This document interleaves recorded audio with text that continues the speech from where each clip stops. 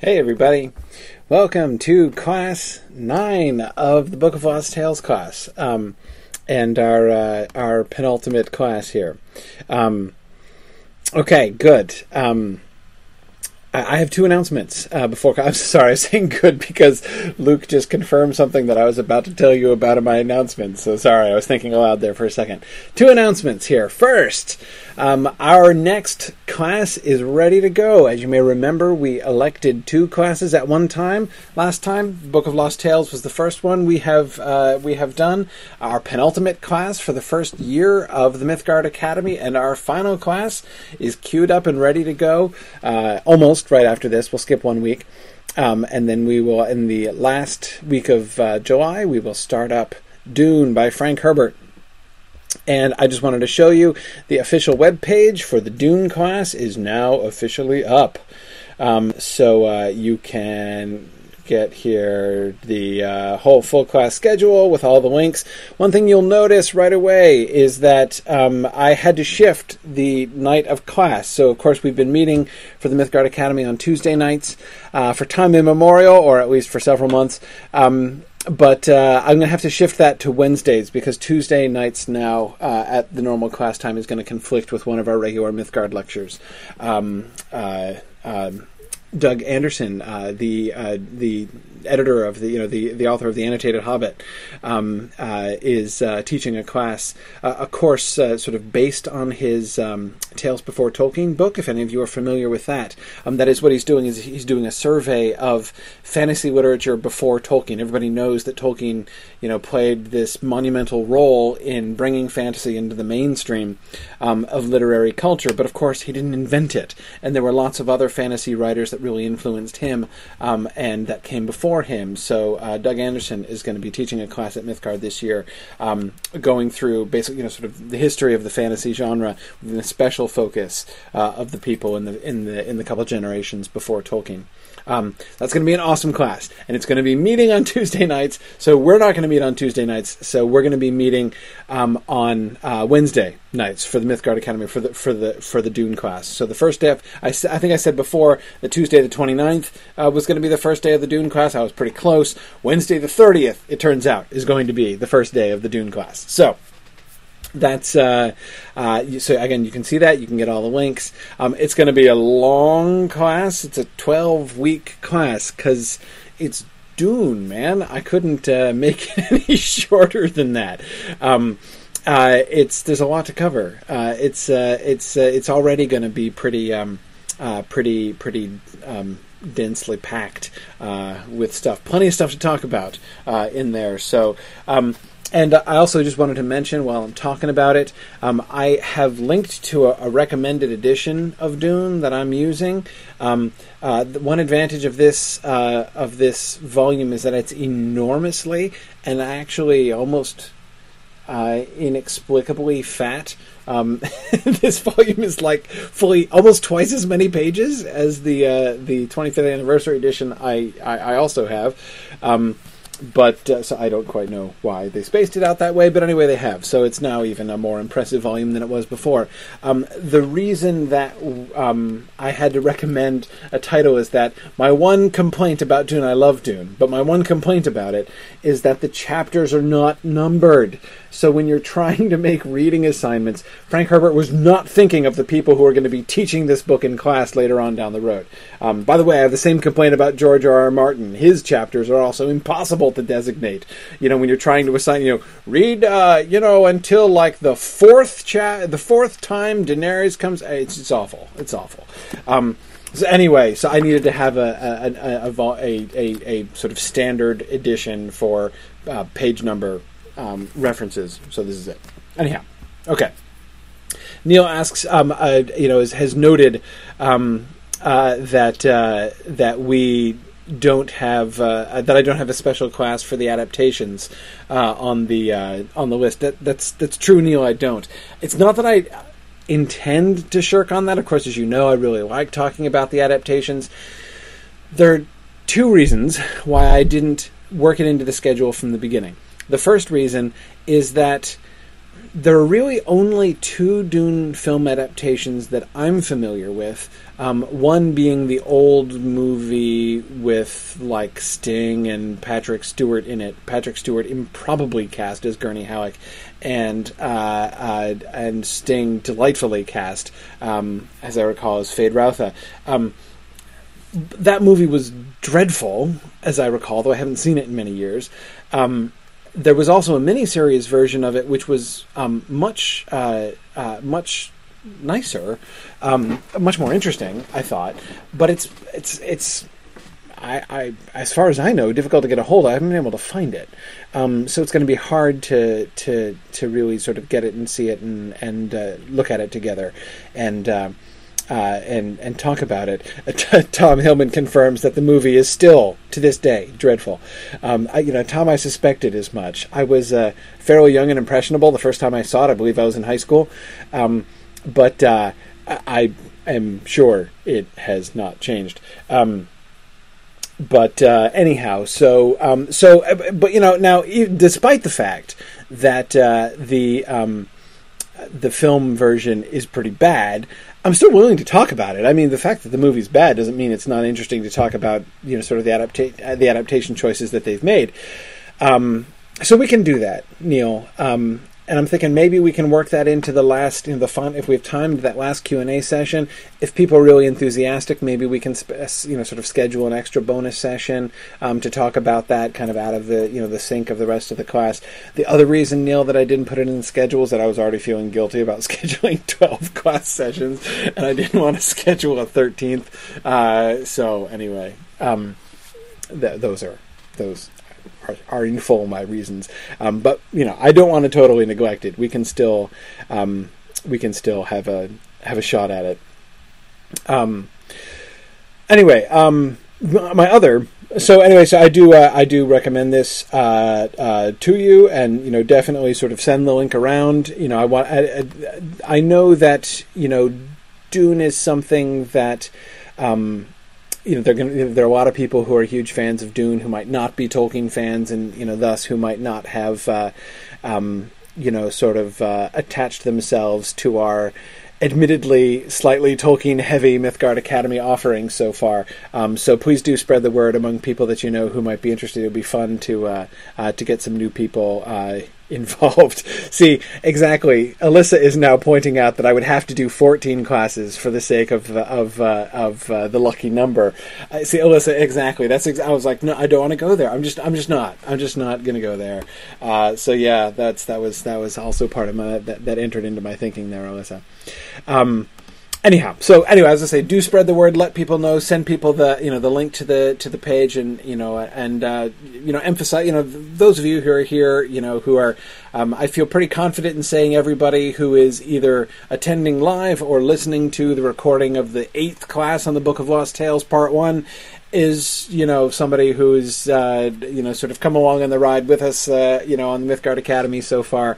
So you guys can sort of tell people about the kind of thing that we do here, and this is not just a sort of a superficial discussion for newbies. We'll be doing a lot of and I love Dune. I've been reading Dune since I was in high school. I had a wonderful English teacher in my junior year of high school, who is one of the the chief influences of my later career, and Dune was one of the 2 books that we read in her class that really sort of put me in the direction of seeing how much fun it could be to do interpretation of literature, which I'd always considered a bit of a drag prior to that.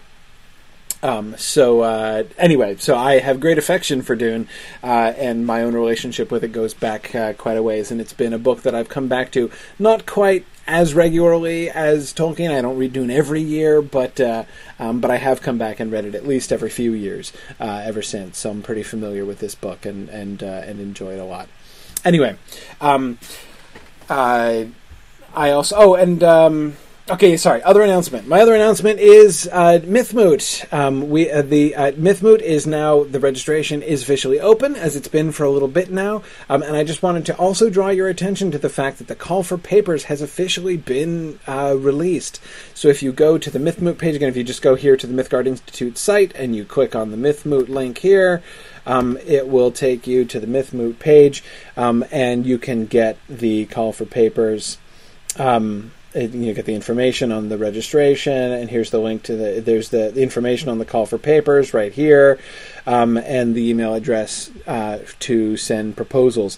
I know that a lot of you have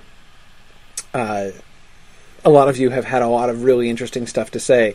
I believe there will be at least one paper, and possibly more than one, that has already been submitted for consideration, which has grown out of discussions that we've been having here in our Mythgard Academy classes, which I think is great. I know that many of you have a lot of really interesting things to say, so we would certainly be interested to hear proposals from you guys. So okay, those are my two announcements, and now we will move on. I'm trying today to finish up everything else. Brian asks, is it possible to write a paper and not go to MythMoot by any chance? That's certainly not the plan, Brian. I mean, it's sort of conceivable that if you were to, for some reason not be able to come, to sort of plan on coming and discover that you're not going to be able to come, we might be able to, have somebody read your paper for you or something. That's sort of conceivable. But sort of planned absentee papers is not, because the design of it is that it's a conference, right? We all get together and we, people share their work and we discuss it. It's not to say that we can't discuss the work of somebody who's not there, but it's not quite the same. I would certainly encourage everybody who can come. So that's certainly the idea there. Richard asks, is there a particular theme we're looking for in the papers? There are some here. I just have taken it. No, I didn't. I closed it. How clever of me. There's some information. There's some suggestions there, but we're relatively omnivorous. Pretty much anything related to imaginative literature, that is fantasy, science fiction, we're pretty receptive to. It is certainly not explicitly or exclusively rather a Tolkien paper.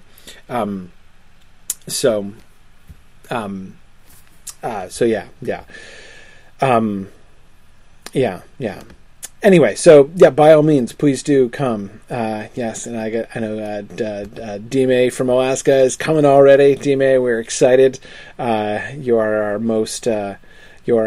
I think there may be a year in which somebody comes to MythMoot from further away than you, but I think you have sealed up the most total miles traveled in your career to get to MythMoot award. I don't think anybody's going to ever beat you on that one. Okay, great. Oh, good. And Richard's coming. Excellent. Very good.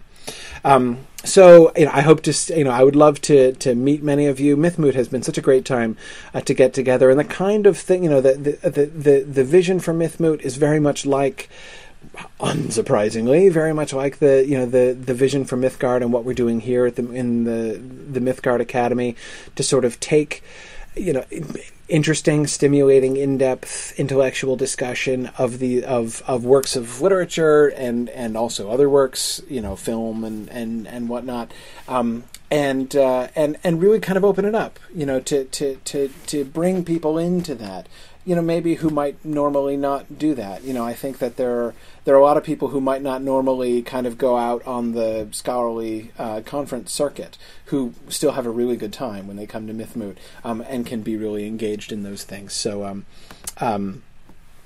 anyway, that's certain. It's been great fun for the first 2 years, and I'm really looking forward to the third one here.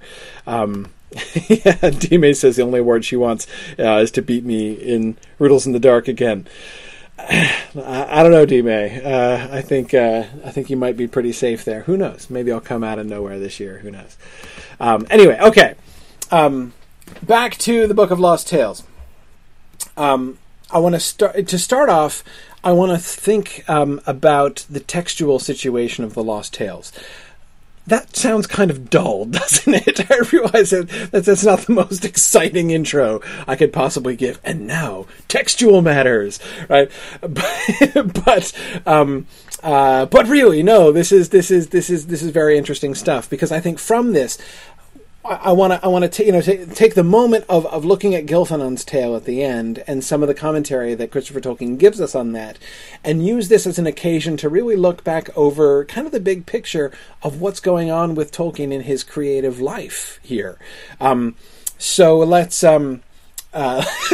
So Richard asks, is that what I mean by the spell of bottomless dread? No. I will confess, actually, I titled this class The Spell of Bottomless Dread just because that phrase was way too cool not to use. So anyway, besides, it seems like a good name for a lecture, doesn't it? Okay, so remember, thinking back over the textual situation of the Book of Lost Tales, remember that the Book of Lost Tales starts not with an overall narrative, but with individual stories, right? That the stories that we've been, starting with the music of the Ainur and going through the history of the Valar and the coming of the elves and the departure of the elves and the darkening of Valinor, all of those things, on through the later history, and the conflicts in the Great Lands, aka Middle Earth, all of these things, culminating somehow with the tale of Eärendil. This is not a narrative that unfolded for Tolkien in this order. It's certainly not the case that story, that large, panoramic, contiguous story, is sort of the tale that was unfolding before Tolkien, and he's just kind of, sort of chopping it up in this way in order to present it to us. As we've seen before, that is emphatically not the case. He started with isolated stories, which he's through this bringing together. And we get at moments in Christopher Tolkien's commentary some really interesting evidence for this. Here's one that I skipped over a while back, but have been meaning to come back to. He says, the page numbering of the notebooks shows that the next tale, that is the next tale after the darkening of Valinor we're talking about, the next tale was to be the Tale of Tinuviel, which is written in another book, that is another notebook. This long story, to be given in Part 2, the oldest extant version of Beren and Luthien, begins with a long link passage, that is, one of those frame tale passages, and the curious thing is that this link begins with the very dialogue between Lindo and Ariel just referred to, in almost identical wording, and this can be seen in its original place, but here it was struck through. And this can be seen to be its original place, but here it was struck through. Okay, so you see what we've learned there already. So, and that dialogue, you'll remember that. We talked about that dialogue. That's the one where Ariel comments, but remember when we were talking about the nature of evil? It's the one where Ariel, where Ariel is like, this is, of all of the terrible things that Milko has done, this is the worst. Remember, Lindo is like, he's tried to up the ante since then, right? It's not for lack of trying. That's the exchange in question there. So originally, that commentary, that sort of discussion reflecting back upon the darkening of Valinor was written into the notebook, paginated continuously, which then began the tale of Tinuviel, the Beren and Luthien story. So it's pretty clear from this manuscript evidence that in Tolkien's mind, the tale of Beren and Luthien was going to come right after the tale of the darkening of Valinor. It's struck through with a line here, and then it's placed at the end of the darkening of Valinor, as Christopher Tolkien gave it in this text, right? Showing that he abandoned this sequencing concept at some later point, but this was the original concept. And then then Christopher talks about the problem of the dating of this that this seems to suggest. At first sight, then, he says, there's a hopeless contradiction in the evidence, for the link in question refers explicitly to the darkening of Valinor. a tale written after his appointment in Oxford at the end of 1918, but is a link to the Tale of Tinuviel, which he said that he wrote in 1917. But the Tale of Tinuviel and the link that precedes it is in fact a text in ink written over an erased penciled original. It is, I think, certain that this rewriting of Tinuviel was considerably later. It was linked to the flight of the Noldoli by the speeches of Lindo and Ariel. The link passage is integral and continuous with the Tale of Tinuviel that follows it, and was not added afterwards. At this stage, my father must have felt that the tale need not necessarily be told in the actual sequence of the narrative, for Tinuviel belongs, of course, to the time after the making of the sun and moon. Okay, so you see what this tells us. You see what we learn from that very interesting piece of information. First, a reminder, he had the Tale of Tinuviel, right? So the fact that this manuscript evidence runs contrary to Tolkien's own testimony about when he wrote these stories demonstrates Tale of Tinuviel had already been written, right? He'd already drafted the Tale of Tinuviel. That existed before this link, before these later stories, right? So again, the Tale of Tinuviel is one of those stories that was already in his mind and which he's now working backwards into this larger picture that he's embedding within this larger picture. But when he goes back to revise the Tale of Tinuviel, right, in that ink revision that he does, he connects it not in chronological sequence, right? And that itself also is a very fascinating, to me, point. It's my favorite point of this entire passage. It's the whole reason, actually, I wanted to talk about this passage, because if you think about it, the implications of this sort of achronological placement of the Tinuviel story, and again, I don't think we need to see this as like a problem or a contradiction or anything like that.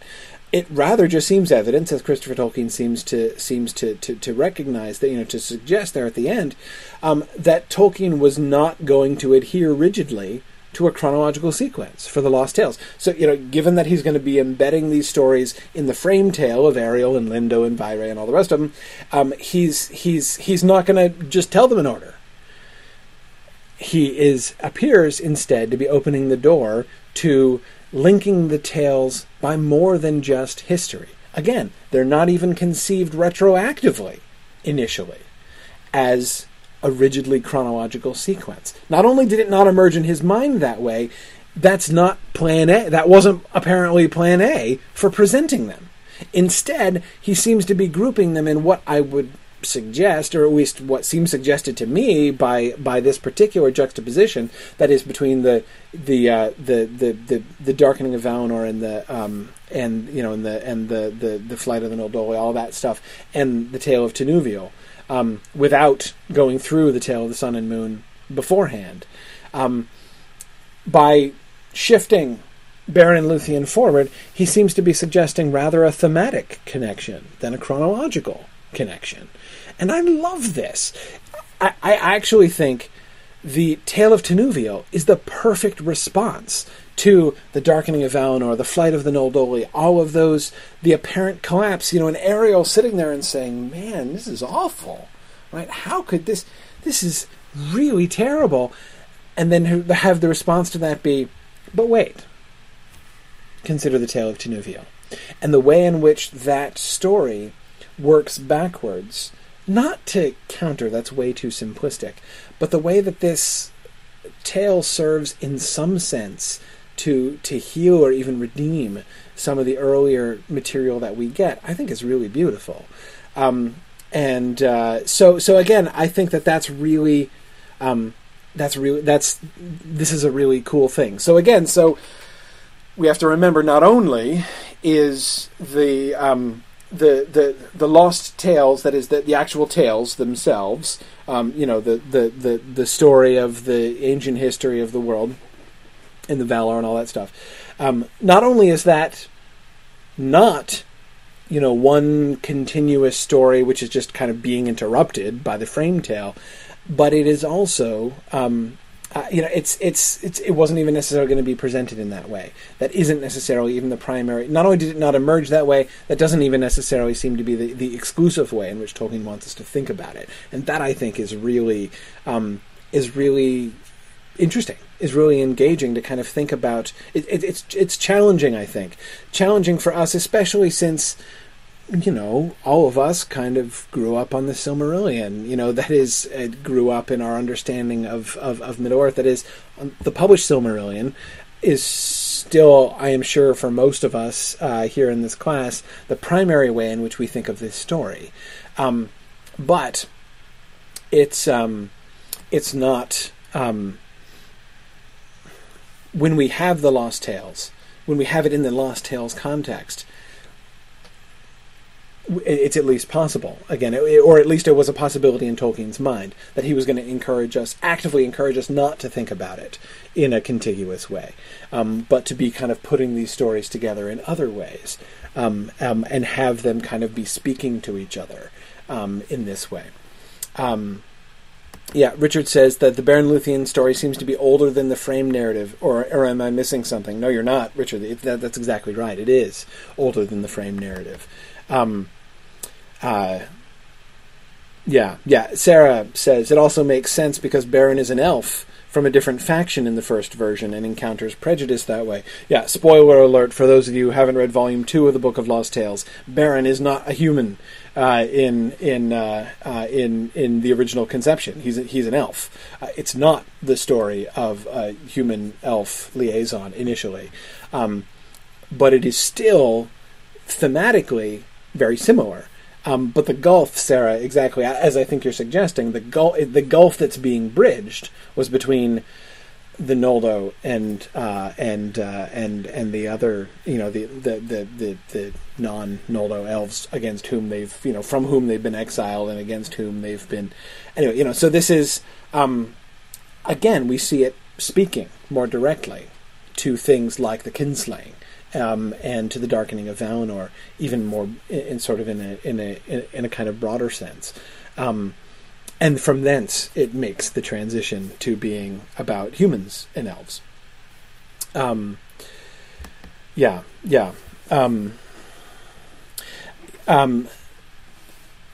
says, when I say Tolkien meant us to think of things thematically, I'm surprised. Was Tolkien writing these for publication or his own amusement? Well, Don, that's hard to say. First of all, I probably did say Tolkien meant, which I'm trying to give up saying that, but it's hard not to say that, even though I don't exactly mean it. That is, as I've been saying, well, really since the very first podcast episode I ever recorded back in the summer of 2007, I'm not trying to pretend I can get inside Tolkien's head. I don't know exactly what he meant and what he was thinking. But it's still the most convenient word to use when I'm talking about the way that the stories are, when it's sort of an authorial or editorial choice that he has made. And anyway. I know. Yes, Nancy and Andrew are both accusing me of critfic. Exactly. I know. I'm trying. See, it's hard. It's really hard to avoid. Exactly as C.S. Lewis was arguing in his essay on criticism that I was quoting when I, on the day that I coined the term critfic. The vocabulary, the whole vocabulary of criticism, is just steeped in the concept of critfic. Even if you're trying to avoid the thing, your words betray you, especially when you're, sort of raised on, you're sort of trained in literary criticism. I'm sorry, like these are the terms I've taken in with my mother's milk. I can't help it, or rather, I'm trying to help it. Please be patient with me. Yeah, good. Sorry. Richard, you're absolutely right. Richard asks for an explanation of critfic for those who are new. And I shouldn't make an assumption because I've been talking about it primarily in a Riddles in the Dark context. So those of you who haven't been listening to that series might be unfamiliar with it. I'll give a very brief explanation. The brief explanation, I coined the term critfic, modeling it on the term fanfic, of course. If fan fiction is fiction that one person writes about the, sort of based upon the world of another person's fiction.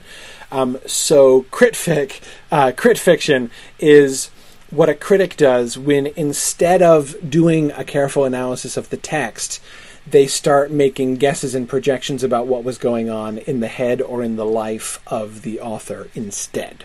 I was basing the concepts of this on C.S. Lewis's essay on criticism, which I found just revolutionary to my own thinking the first time I read it. And one of the things that he's sort of describing there is he describes how so many times when people review or analyze works, they skip the step of actually trying, because it's a harder thing to do. It's a harder thing like, if you dislike a text, if you think it's a bad piece of writing, it's harder to look at that carefully and explain, wherein does the badness lie? What is it about this that makes it bad? And it's much easier to start speculating about the circumstances or intentions of the author that made it bad, right? So if you don't like a particular, to use one of Lewis's examples, if you don't like it, you think a particular passage in a book doesn't work and isn't very good, so you say that sounded rushed. That's not a piece of analysis of the text. That is a guess as to what was going on in the authorial process. And as Lewis points out, you're very likely to be wrong. The passage that sounds rushed to you may well have been labored over for days and days by the author. You don't know. And you're not saying anything helpful by saying that it's rushed. Instead, look at it more carefully and tell us what is the problem with it. So similarly,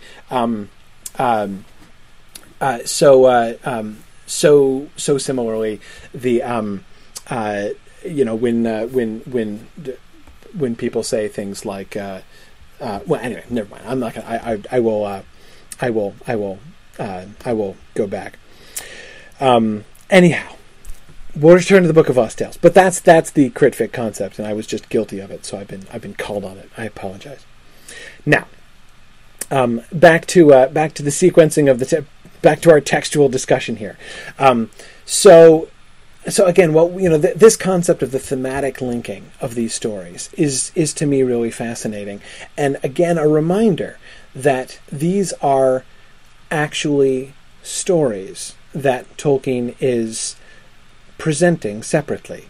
That might seem like, well, obviously, what else would they be? Well, I know when I read the Book of Lost Tales, I'm tempted to lose sight of that because I'm used to the Silmarillion as my standard, right? Like, let's tell the story continuously from one end to the other without any frame, right?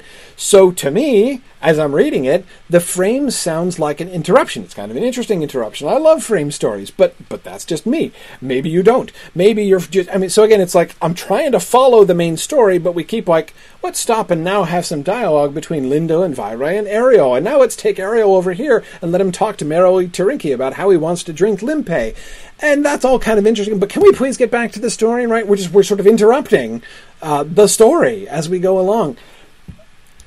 This is an interesting reminder that that's not the concept. That's not the fundamental concept, it seems, of these. These are individual stories which are being placed within this frame narrative, not one continuous story that's just being chopped up, right? And that, I think, should prompt us to think about these stories very differently. And the other effect of it is, I hope, to get us to take the frame narrative a little bit more seriously. The frame narrative is not just an interruption. In fact, in a sense, the frame narrative is the real story. Let me give you a little bit on that. Show you what I mean here. This is from the discussion of Gilfanon's tale, and sort of talking about when the character Gilfanon used to be Aelios, and his name was changed, or rather he was replaced by Gilfanon in the later version. But here we have, the text ends with Aelios preparing to tell a tale. I tell but as I may those things I have seen and known of very ancient days, within the world when the sun rose first. And there was travail and much sorrow, for Melko reigned unhampered, and the power and strength that went forth from Angamandi reached almost to the ends of the great earth. The end. It is clear that no more was written. If it had been completed, it would have led into the opening of Turambar, cited above, when then Aelios had spoken his fill. That is, we get that fragment of a link, a frame link, going into the Turambar story. And it would have been central to the history of the Great Lands, telling of the coming of the Noldoli from Valinor, the awakening of men, and the battle of unnumbered tears. The text just described, linking the hiding of Valinor to Aelios' unwritten tale, was not struck out, and my father later wrote on it to come after the tale of Earendil, and before Ariel fares to Tavrabel. After Tavrabel he drinks of Limpe. This is puzzling, since he cannot have intended the story of the coming of men to follow that of Earendil, but it may be that he intended only to use the substance of this short text, describing the Turu-Halme ceremonies. That is, remember the description in the frame of like when they go and bring in the logs for the fire and have like winter sports and whatever, and then they tell tales afterwards, right? Right, but it may be that he intended only to use the substance of this short text describing the Turu-Halme ceremonies without its ending. Nancy says it's kind of the opposite of what I was saying about the tale of Tinuvio and the darkening of Valinor. Yes, just Melko reigned unhampered. Well, time to hear about Turambar. Yeah, in that sense, yeah, you're certainly right, Nancy. It does suggest that his approach was not always going to be to follow, a downer with an upper there. Instead, we were going to get a downer with an even worse downer. True, admittedly. But notice what happened there at the end. Christopher Tolkien says, Tolkien cannot have intended to tell this story, to have Aelios' tale, that is, the story of the coming of the Noldoli, the awakening of men, and the battle of unnumbered tears. That can't be supposed to come after the tale of Earendil, right? There's no way. No way that was going to come after the tale of Earendil. I mean, how can you tell the story of the awakening of men after Earendil? It doesn't make any sense. I have to admit, though I agree that I'm perfectly willing to concede that Christopher Tolkien's interpretation there is perfectly plausible. That is, that Tolkien is referring to that part of the frame tale is supposed to come after, that scene, the bit, the Turu-Halme ceremonies. Maybe that's all he was referring to. But I'm a little bit more willing to believe than Christopher Tolkien appears to be, that maybe that was Tolkien's intention, actually. The assumption, which appears to underlie Christopher Tolkien's dismissal of the idea that Tolkien might have intended the Book of Lost Tales to tell first all of these other stories, culminating in the tale of Earendil, and then tell the story of the awakening of men in the battle of unnumbered tears. Maybe, but I'm not sure, actually. It does not seem to me beyond the scope. Remember what we saw before. He was going to deliberately place tales. We have pretty clear manuscript evidence that he was going to place tales in a non-chronological order, right? In fact, just grouping them sort of thematically instead. Maybe it would actually have been really interesting to do this, to take it out of its historical narrative and to place it there. Andrew says flashbacks. No, Andrew, not flashbacks. It's just a different story, right? And now we're going to tell you another story, a story that happened before this. You haven't heard this story about what happened back then, right? What would be the effect of that? Well, it would be fascinating, just as I think the juxtaposition of the darkening of Valinor and the flight of the Noldoli with the tale of Tinuvio is, I think, a fascinating juxtaposition of stories.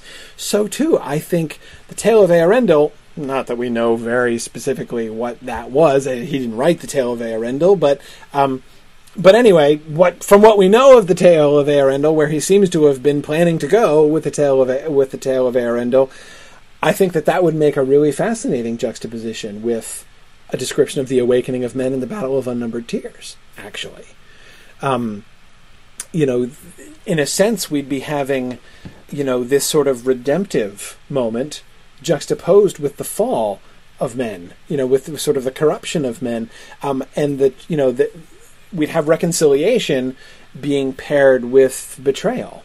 And not only that, we would also get the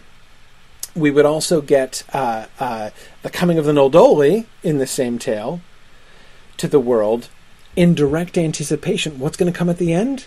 Well, remember, Christopher Tolkien gave us some hints of where the narrative, that is the frame tale narrative, was headed, which was to the faring forth. That is, to the return of the elves of Tol Eressëa to the Great Lands. So the way in which the coming of the Noldoli to the Great Lands, that tale would be very relevant, not to the chronology of the, what from a Silmarillion perspective we would call the First Age material, but rather it would be very relevant to the chronology of the frame tale, right? At least potentially, based upon what we know. And I think that's really kind of fascinating. So I'm, it's not like I'm saying I'm 100% convinced that that's what he meant, but I certainly don't. It does not seem to me impossible, as Christopher Tolkien seemed to suggest, that he intended the story of the coming of men to follow that of Eärendil. I don't think so. I don't think it's inconceivable. In fact, I find it a darn enticing possibility. But the other thing I wanted to point out from this passage is that, as I mentioned before, the real story, in a sense, is the frame. The frame is not just an interruption. The frame is itself a legitimate story with a beginning, middle, and end. And in its end, it was to be, as Christopher Tolkien explained back in his discussion of Ariel, back in the beginning, back in chapter 1, in the commentary after chapter 1, the story of Ariel and Lindo and Vaire and all the rest of them was going to be interwoven with this larger story at the end. And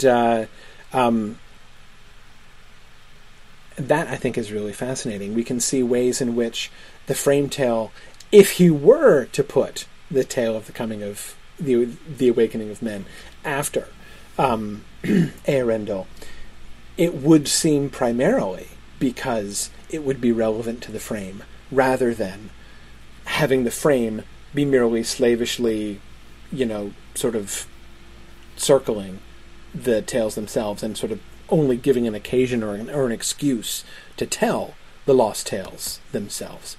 Yana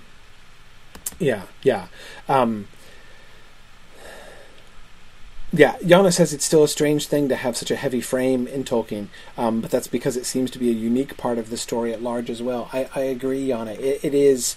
This is an unusual thing. It's not unique in Tolkien stories. We do see him working at like stories within stories and things like the Notion Club papers. That, of course, is a different context there. But we have this idea being used in other places, but he didn't try to do this exactly, right? And what he seems to be undertaking here seems to me a pretty remarkable project, and we'll come back to that. We'll come back to that in a little bit. Let's review quickly where we are here at the end of the book. That is the end of Volume 1. The end of, when I say the end of the book, I mean the end of this book that we've been reading together. He says, "What there is of his tale is very hastily written in pencil, and it is quite clear that it ends where it does, that is Gilfanon's tale, because my father wrote no more of it. It was here that my father abandoned the lost tales, or more accurately, abandoned those that still waited to be written, and the effects of this withdrawal never ceased to be felt throughout the history of the Silmarillion, that is, of this material that was going to be revived throughout his life. The major stories to follow Gilfanon's, those of Beren and Tinuviel, Turin Turambar, the fall of Gondolin, and the necklace of the dwarves, had been written, and in the first 3 cases rewritten, and the last of these was to lead on to the great tale of Eärendil. But that was not even begun. Thus the lost tales lack their middle and their end." Okay, so this is an important reminder that as we come to the end of Volume 1 of the Book of Lost Tales, we are, in a sense, not halfway through the Book of Lost Tales. We are, in a sense, at the end of the Book of Lost Tales, right? Here endeth the Book of Lost Tales. That is, within the chronology of Tolkien's life, that's where they end. The stories in Volume 2 follow within the internal chronology of the story. That is, they come later in the history of Valinor and the Great Lands, the tales themselves, and the frames continue on to generally follow that chronology, to agree with that chronology, generally it seems. But almost all of them were written before this other stuff, or all of them were written, well, all except the Tale of Eärendil, which never gets written at all. And that, of course, is the exception. And then just to do a quick review of the outlines and stuff to keep this straight, especially from when we talk about them a little bit later on. His description here: the second outline, referred to above, an unrealized project for the revision of the whole work, introduces features that need not be discussed here. It is sufficient to say that the mariner was now Ælfwine, not Ariel, and that his previous history was changed, but that the general plan of the tales themselves was largely intact, with several notes to the effect that they needed a bridging or recasting. This outline I shall call D. How much time elapsed between B and D cannot be said, but I think probably not much. It seems possible that this new scheme was associated with the sudden breaking off of Gilfanan's tale. As with B, D suddenly expands to a much fuller account when this point is reached.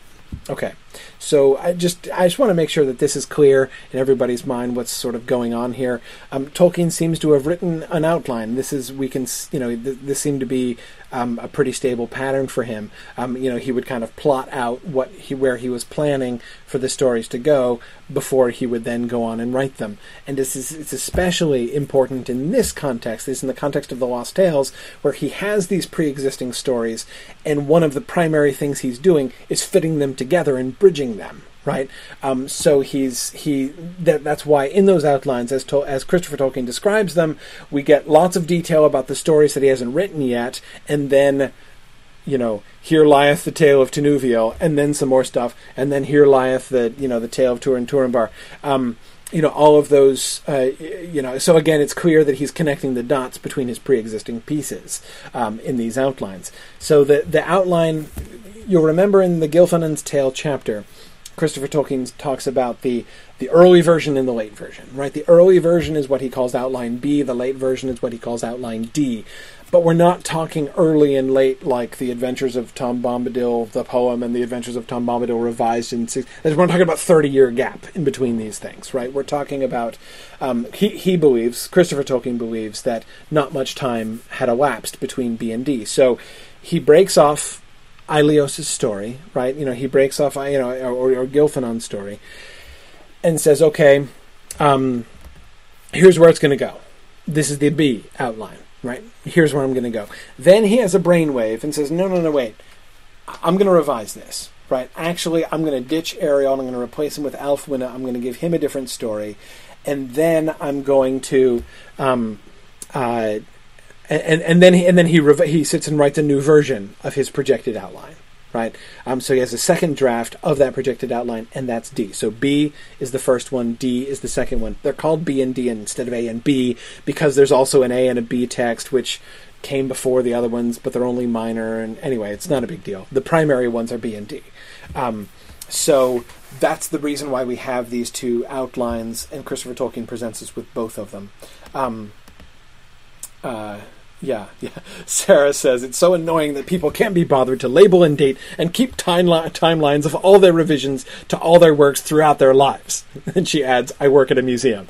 I know, Sarah, exactly. Like, why couldn't Tolkien expect, that like all posterity would have been wanting to know exactly when he had written all of these sketches and things that he wrote in the margins of stuff. And Don, I never answered your question before. It is my belief, and I use that word carefully, belief, that Tolkien meant for the Lost Tales to be published. I think when he was writing this was something that he meant to do, for several reasons.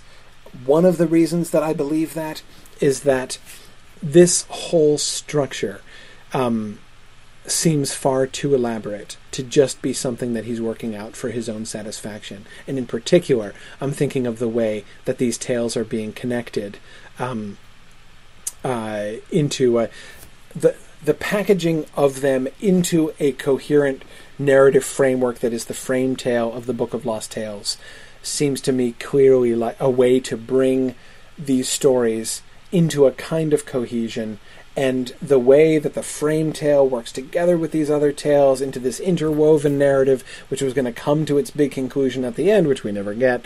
That whole procedure. That this sounds like a publishable novel, not a not really a novel, but a publishable book, and not just I was just writing down some stuff.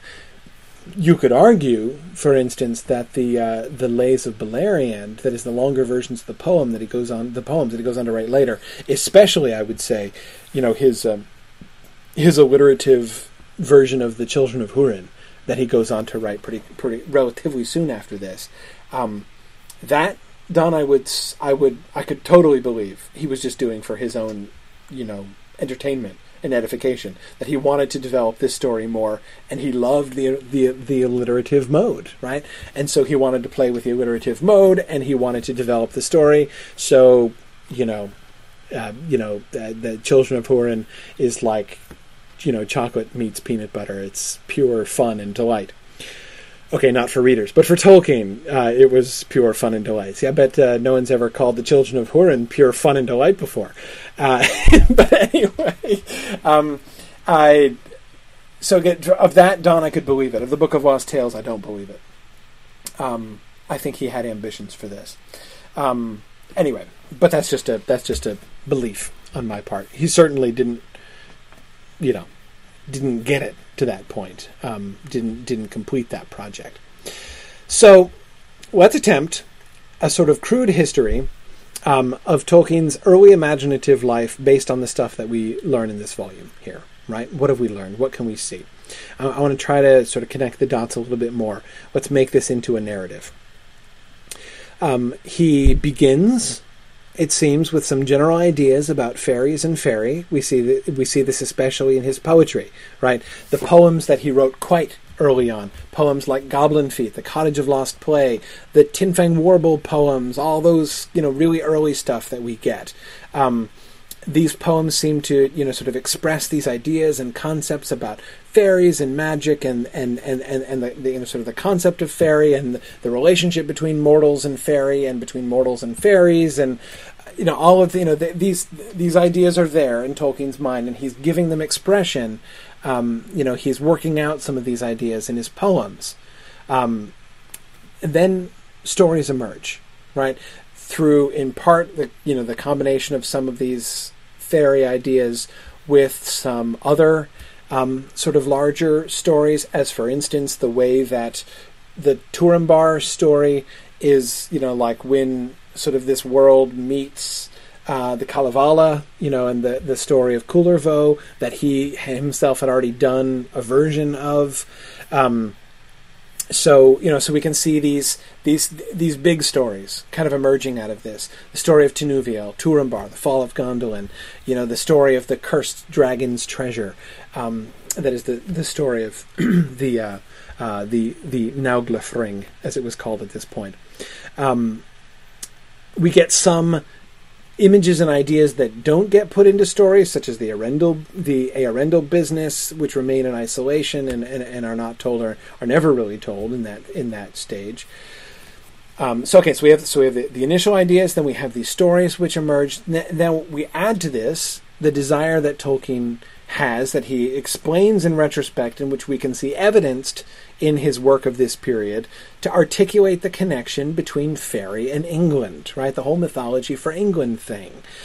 We can see this, again, not just in the letters he wrote about it years later, but in the works that he wrote at the time, such as the long poem Cortirion Among the Trees that we talked about a little bit, which is very interested in the connection between fairy and England in particular, right?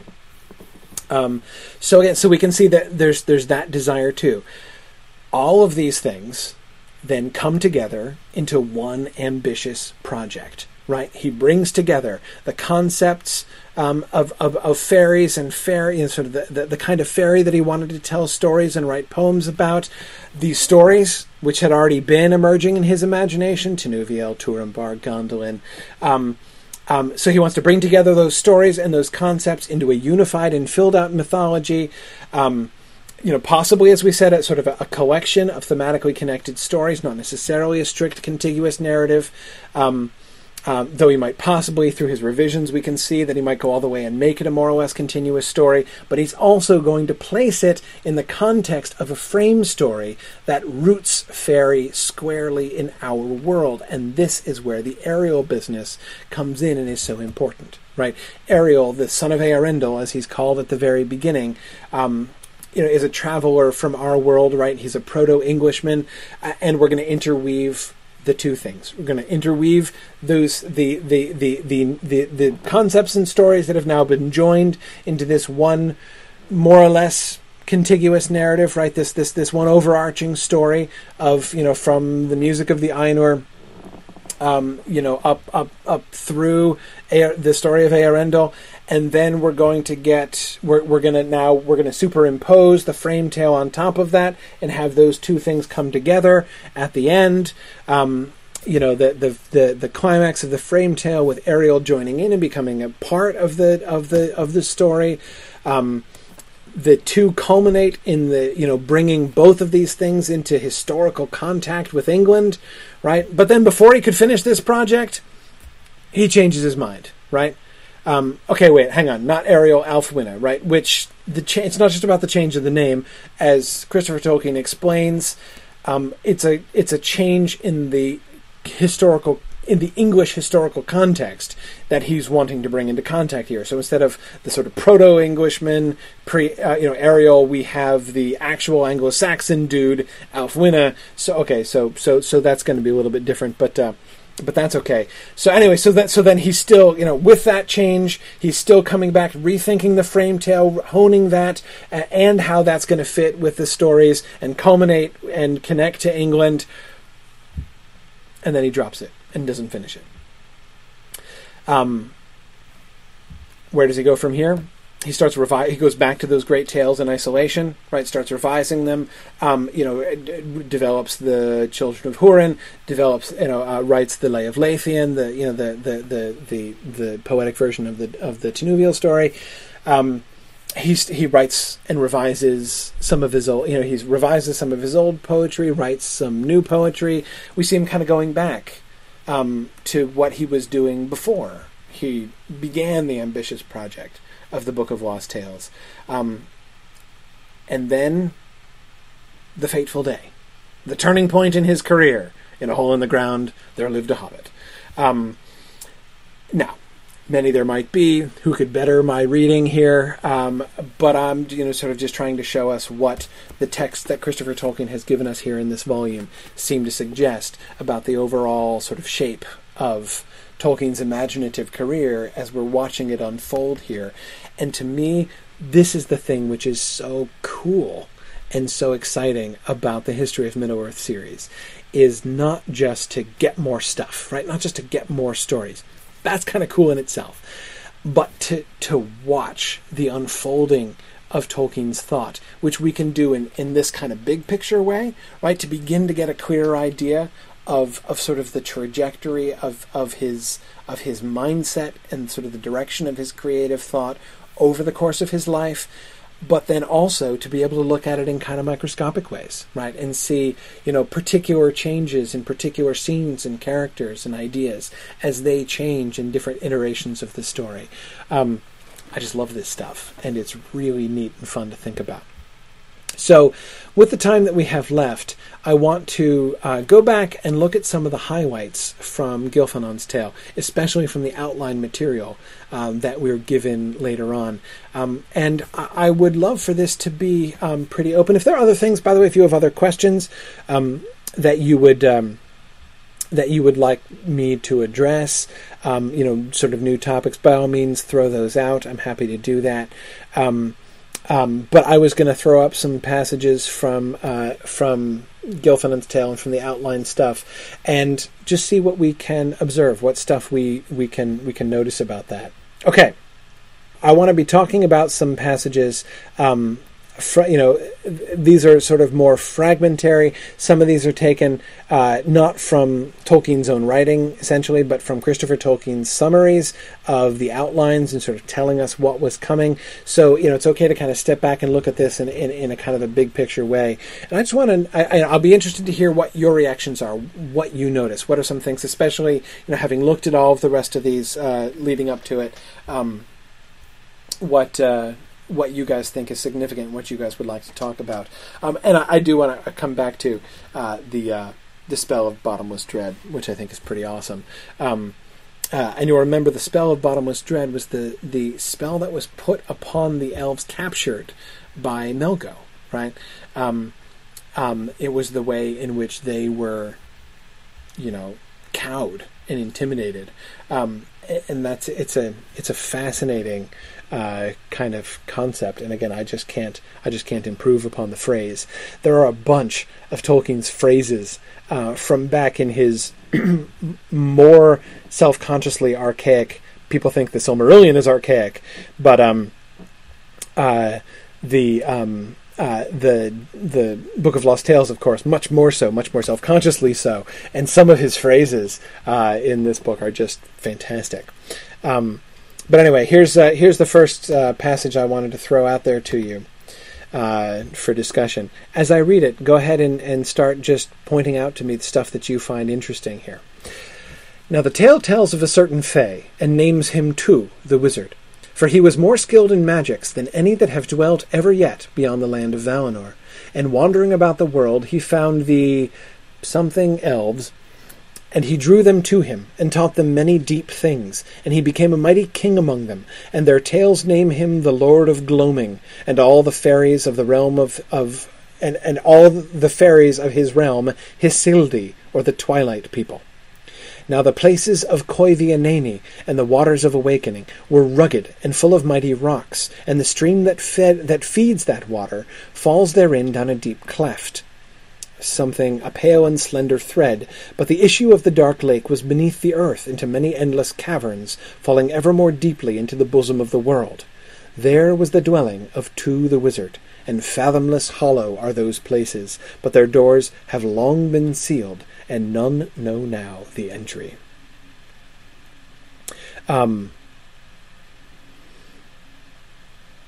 Crazy, isn't it? First of all, the Lord of Gloaming. Oh man, that's another one. That is, I am so sad that nobody in Tolkien's later work earns the title the Lord of Gloaming. That is a fantastic title.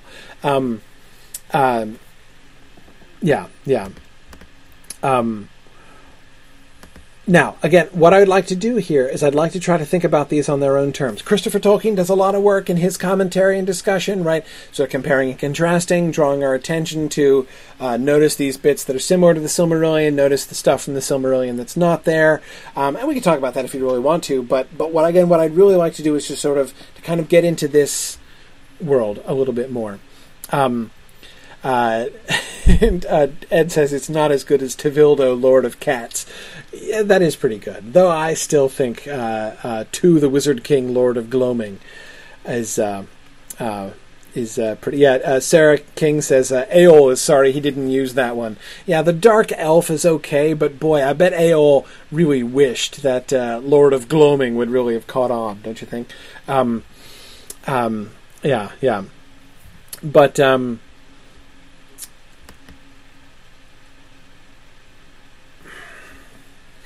I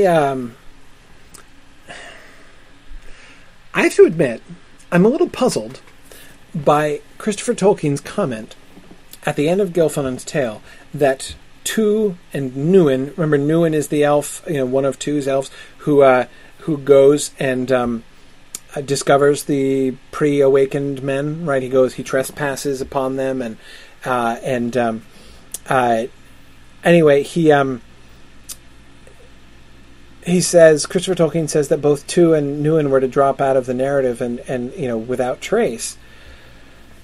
It's not true, actually. I mean, I can't even tell you how hesitant I am to say this, because Christopher Tolkien is far, I mean, my knowledge of Tolkien's collected writings is a thimbleful compared to Christopher Tolkien's, who has edited these papers for decades, and has access to material I've never seen in my life. So, however, 2 doesn't drop out. He's totally there.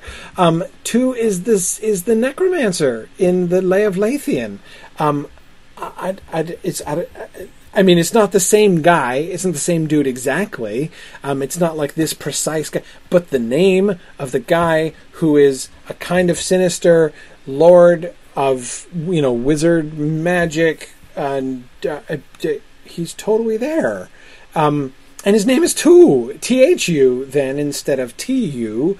But that's just a spelling difference. It's not even necessarily a pronunciation difference. So, and of course, as most of you know, that guy will become eventually Sauron.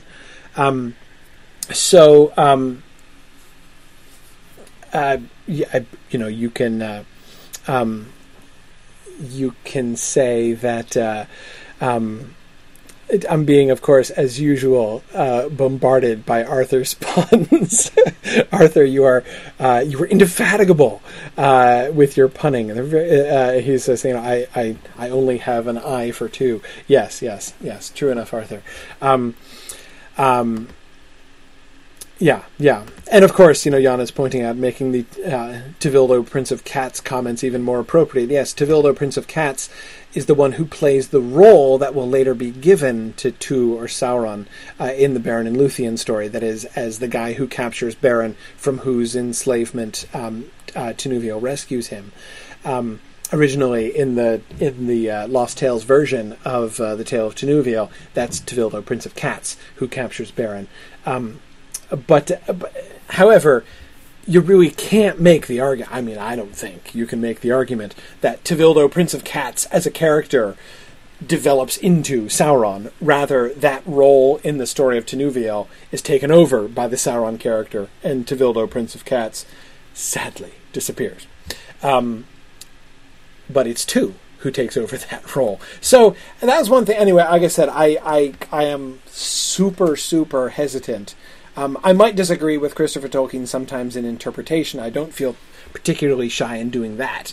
Differing from him in a reading of a particular passage that he's given us.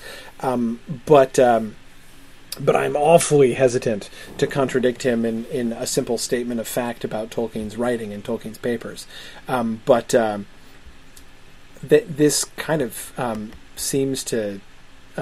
seems like a sort of a slip, or maybe he's just thinking about that. Maybe he doesn't mean by that statement what he seems to mean by it. I'm not sure, but anyway. But what do you notice about Tu, the Wizard King here? What do you notice? What are some other things that really strike you about this? One thing that anybody who wants to sort of type some more about this, one other thing that I would point out is the whole concept of more skilled in magics, even the use of the plural of that word. Yes, in a hole in the ground there lived a wizard, Arthur, exactly. Magic is a word which Tolkien uses with very much more frequency in the Book of Lost Tales, as doubtless you've observed as we've gone through. It is still sometimes used in ways which are not extremely concrete, as for instance the discussion of the magic sun, right? It's not clear that by magic sun, that means magic in the sense of performing magic, doing magic with the concept that Sam Gamgee seems to have in his mind during that conversation with Galadriel, right? Instead of that elf magic that is more down deep, again, to use Sam's terminology from the Fellowship of the Ring, where he can't put his finger on it. We get a lot more magic that you can put your finger on, and called magic. And so this this concept of sort of magic as technique, that is, that wise and learned people could learn to do magic in, the noun magic isn't often connected with the verb do in Tolkien's writing, right? But here we get more like that concept, I think, of to. He is skilled in magic. It's a skill. It's a technique, right? You can learn it. You can learn how to do magic. And that seems to be the concept that still underlies his idea of wizards when we get to A Hole in the Ground There Lived a Hobbit, right? The character of Gandalf, or Bledorthin the wizard as he originally was in the first manuscript, the concept of that wizard who knocks on Bilbo's door, he just is not. There's no evidence in the in the original Hobbit stuff that that the wizard, well, I'll still call him Gandalf, the wizard Gandalf in the Hobbit. Now, again, not the Fellowship of the Ring Gandalf, but the Hobbit Gandalf. There's very little evidence that Gandalf is any kind of angelic being. He's a guy. He's an old guy who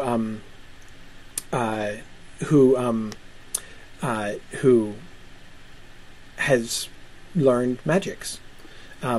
Remember how about he's particularly clever with fires and smokes and lights. He has words that he's magic words that he says sometimes. That's even still true in the Fellowship of the Ring. He still knows lots of spells, which as we see at the Gates of Moria. Caro, and magic as a craft rather than as an inherited or gifted ability, or as kind of even more vaguely a kind of expression of who you are, as a mere sort of a way for somebody else outside to describe the outward manifestation of the will or presence of a person. I mean, it's pretty vague. But yeah, Alan asks, is magic akin to technology or advanced knowledge of how things work? I would say no to the second, Alan, but yes to the first. That is, not necessarily an advanced knowledge of how things work. I don't think that magic is scientific in that sense. That is, those people who have more deeply studied how the nature of fire are able to manipulate fire, are able to do it, but is it technology? Yeah, it is a technology, it seems. Again, it's something that you learn, right? It's a craft that you can perform and that you can use to do things. And exactly, Nancy, he does seem to be teaching it to the elves too. Yes, there's a later passage where he does teach it to people. Richard says Tolkien said there were two kinds of magic. One was art, and one was and one was technology. Yeah, he talks about that in On Fairy Stories, but the point I guess that I would make is the line between the two seems much more blurry back in his early writings. So yeah, that's I think something that's interesting to sort of point out.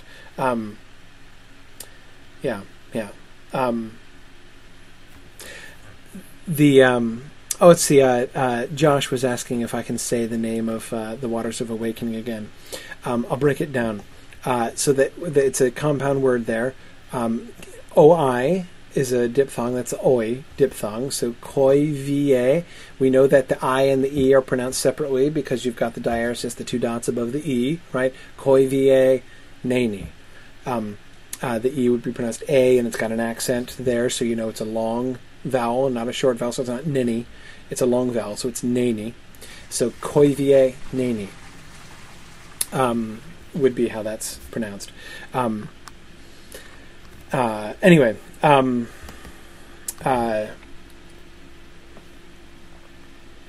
okay. The business of his subterranean realm, I think, is incredibly evocative in this passage.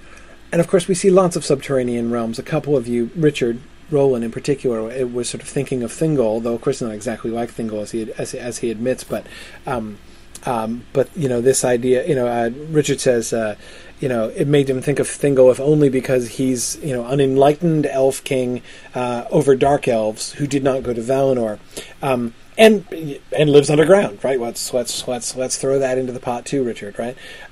Yeah. Now, Thingol's not a descendant of Tu necessarily. When we've already met, Thingol under a different name. He's Tinwillant from earlier on, but nevertheless, we have, there's certainly some elements I think that are going to be sort of parallel in shape. Now,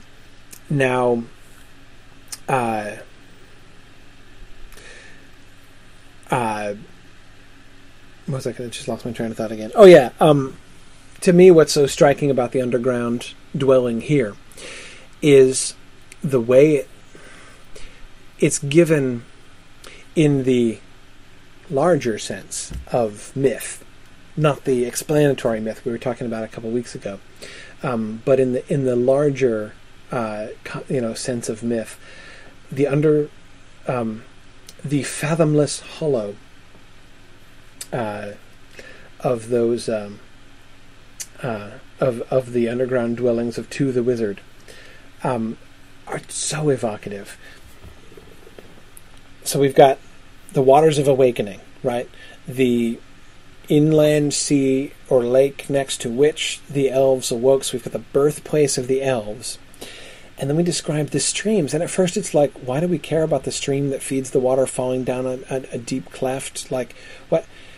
Well, we have this pale and slender thread of water which comes down, but the issue of the dark lake was beneath the earth into many endless caverns. So we have like the birthplace of the elves leads down into these dark caverns, and down there dwells Tu the Wizard.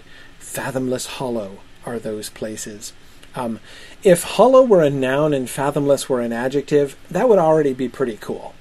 But the fact that hollow is an adjective and fathomless an adverb makes it 5 times as cool minimum. And fathomless hollow are those places. Fantastic. But their doors have long been sealed, and none know now the entry. Classic Tolkien untold story mythic element, right?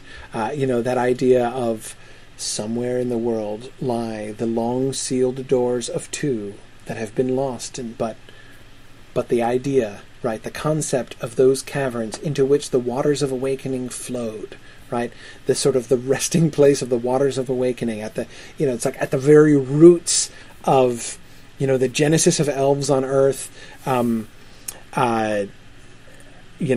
that those were dark and ruled over by the quite sinister, but not necessarily 100% evil Lord of Gloaming. The kind of ambivalence of his character. Is it? Man. I mean, this is just kind of pretty cool, mind-blowing stuff. I think, anyway. And I love these. I love encountering these concepts in the Book of Lost Tales. Even these things, these concepts which are not really going to be manifested, and I don't want to simply trace, their ancestors in the Silmarillion. As I said, it's really neat to see what he's doing here, on its own. Brian says this must be the lake, the lake in the caverns that Gandalf and the Balrog fell into. Maybe. It might be kind of an interesting memory of it, right? The juxtaposition of Gandalf and the Balrog with the waters of awakening. It's a stimulating juxtaposition, Brian, at the very least. But anyway, more. So, okay. All right. This is from the actual tale, not from the outline summaries. Suddenly about him there gushed the sweetest odours of the earth, nor were more lovely fragrances ever upon the airs of Valinor, and he stood drinking in the scents with deep delight, and amid the fragrance of evening flowers came the deep odours that many pines loosen upon the midnight airs. Suddenly afar off down in the dark woods there lay above the valley's bottom a nightingale. In the dark woods, that lay... Okay, sorry, I misspoke. I knew I made a mistake somewhere. Suddenly, afar off down in the dark woods that lay above the valley's bottom, a nightingale sang, and others palely afar off. And Nuin well-nigh swooned at the loveliness of that dreaming place, and he knew that he had trespassed upon Murmenalda, or the Vale of Sleep, where it is ever the time of first quiet dark beneath young stars, and no wind blows. Where it is ever the time of first quiet dark beneath young stars, and no wind blows. That's a story by itself. Right? I don't need anything else.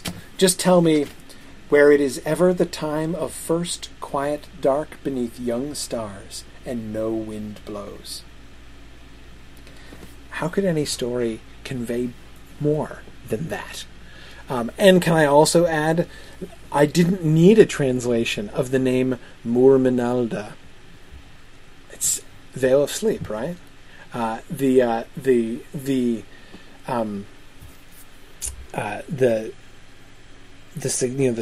suggestion of the sounds of Murmenalda, just awesome.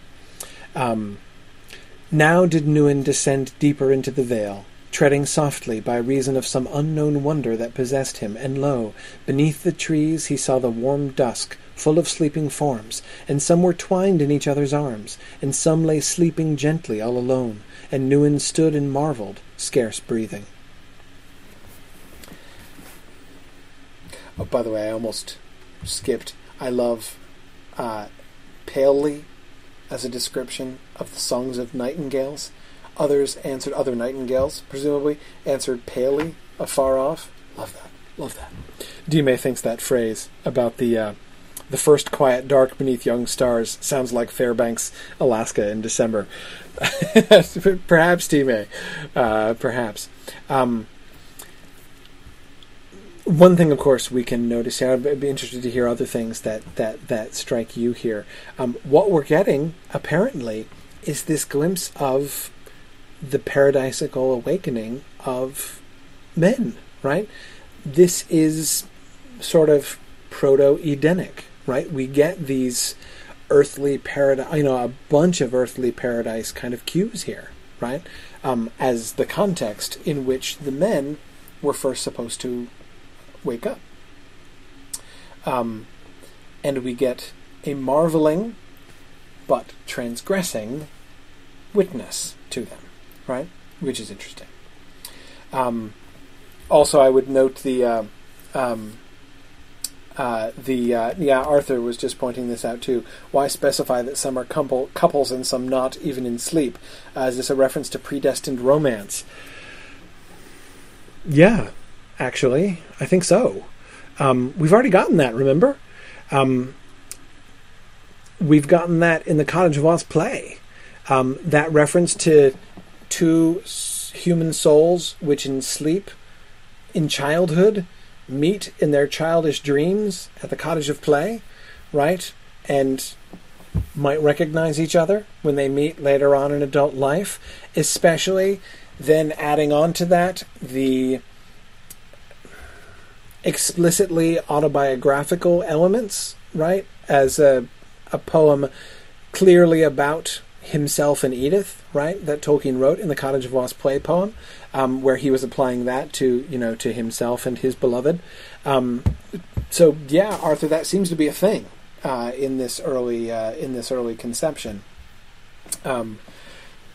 That's interesting, right? That's really interesting. Brian Yoder says that Tolkien's use of the word pale has always intrigued me. I agree. He uses it in some really interesting ways. Yeah. It is fascinating. He says it's not always clear what exactly it's supposed to mean, but it always seems to give more meaning to what it is describing anyway. I agree. In this case, a sort of distant, soft, quiet response is evoked in my mind. Yeah, that the sound of those nightingales is to a sound what pale is to color, right? Sarah King says she doesn't know why, but the eeriness, maybe the numinousness would be a better word, of this scene affected her more than anything else in the book, and the story just ends, right?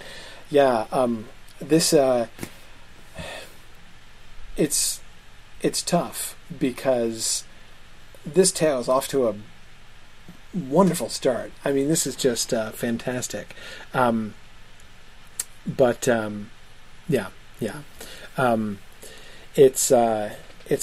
says it's sort of less meaning and more evocation. I agree. It is evocative, perhaps in that sense more than meaningful. I would accept that distinction.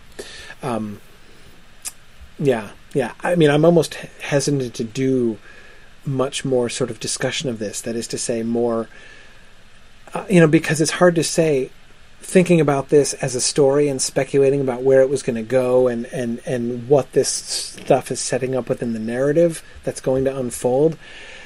I don't know. There's a lot of cues we don't have in trying to interpret that, and instead I'm sort of I just kind of want to leave it, as evocative as it is. So let's move on to the outlines. So this is from the B outline, that is the earlier one, the first one. The wizard Tuvo told Nuin, again this is now Christopher Tolkien summarizing, recall. The wizard Tuvo told Nuin, remember it was Tuvo first and then he revised it to 2 in the D version.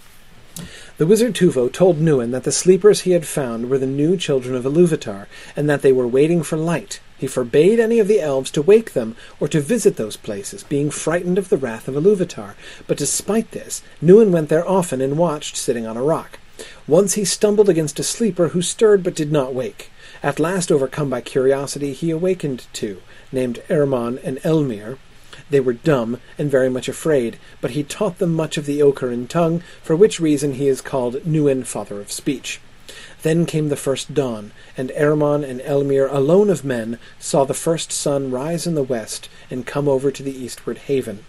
Now men came forth, and from Mormanalda, as a host of sleepy children. What do you notice? What strikes you about this passage?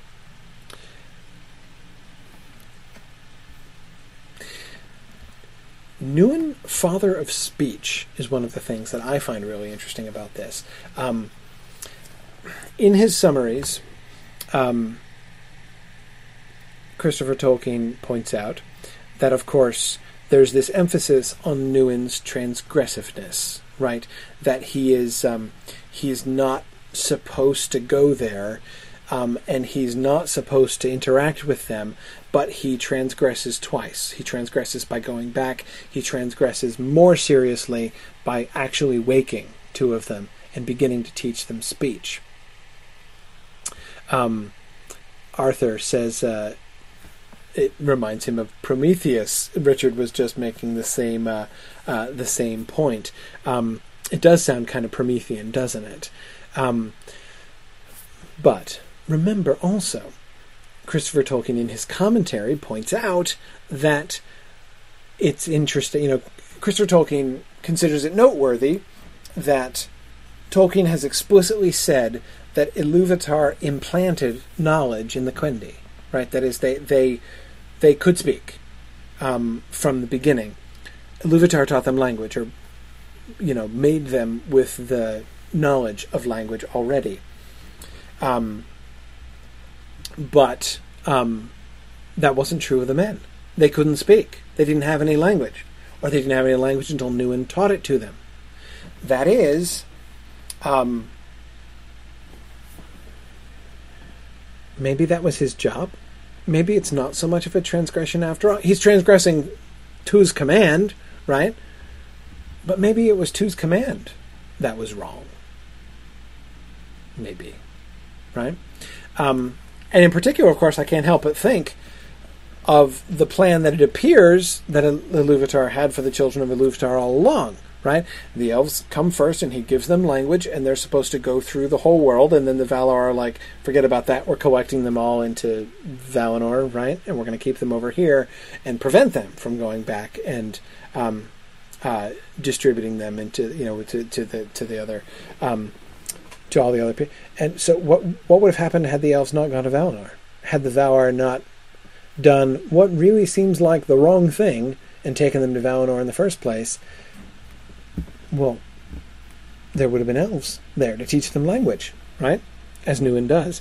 Nancy Fosberg points out that Tu was afraid of the wrath of Iluvatar. I agree. That's one of the passages which makes him seem like not just a bad guy. He's not like, this is what Iluvatar wants, therefore let us thwart him. He doesn't sound extremely Melko-like in that passage. Though he's still, I don't trust him. But anyway, I think that there's sort of, we can't draw firm conclusions about this, but I do think potentially we can see a sense in which Newin, in his transgression of Tu's command, is actually doing what he was supposed to do. That teaching language to the men seems like maybe that was kind of the plan. Why did you put the firstborn there first in the first place? And then have the secondborn, be kind of depending upon them for language? Well, okay, that might work. Couple other observations.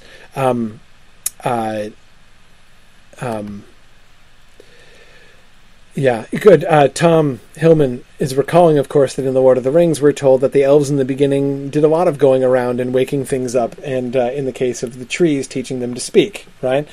Yeah, that seems to be a thing, right? It's a very elvish thing to do. They always wanted to talk to everything, did the old elves, right, says Treebeard. Yes, apparently even sleeping, apparently gigantic human children.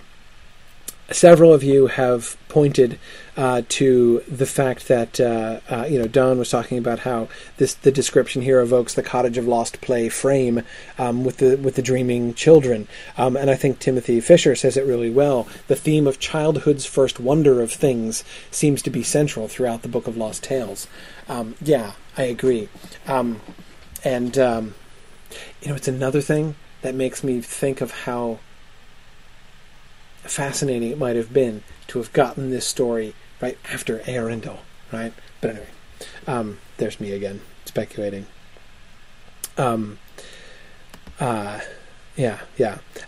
Here's another story from the B text. A servant of Melko named Fukil or Fungli entered the world, and coming among men perverted them, so that they fell treacherously upon the Ilkharins. There followed the battle of Pallasor, in which the people of Eärmon fought beside Newin. According to A, the Fays and those men that aided them were defeated, but B calls it an undecided battle. And the men corrupted by Fungli fled away and became wild and savage tribes, worshipping Fungli and Melko. Thereafter, in A only, Pallasor was possessed by Fungli and his hosts of Naugloth, or dwarves. In the early writings, the dwarves are always portrayed as an evil people. From this outline, it is seen that the corruption of certain men in the beginning of their days by the agency of Melko was a feature in the earliest phase of the mythology. Okay. So we have Fukil or Fangli and his corruption of men. One thing here, again, that I notice, this seems to suggest another really kind of deep idea of Tolkien's. Just, I say deep in how often it's repeated in Tolkien's works. This idea of the men corrupted by Fungli fled away and became wild and savage tribes worshipping Fungli and Melko. Sound like the Oathbreakers, the Easterlings, the Southrons. That's something that we get again and again, this idea of human beings corrupted by the tribe, and then, going off into this, a distant realm in which the corruption that has been implanted within their culture just sort of festers and continues and undermines their entire culture after that. That is a concept which is a part of Tolkien's mythology, apparently from beginning to end here. Notice also, one of the other things that I think is really fascinating here, we get, in one sense, of course, we're getting a repetition. That is, the fact that we have corruption and a battle between them. We're already beginning to see the pattern of a pattern of repeating events, right?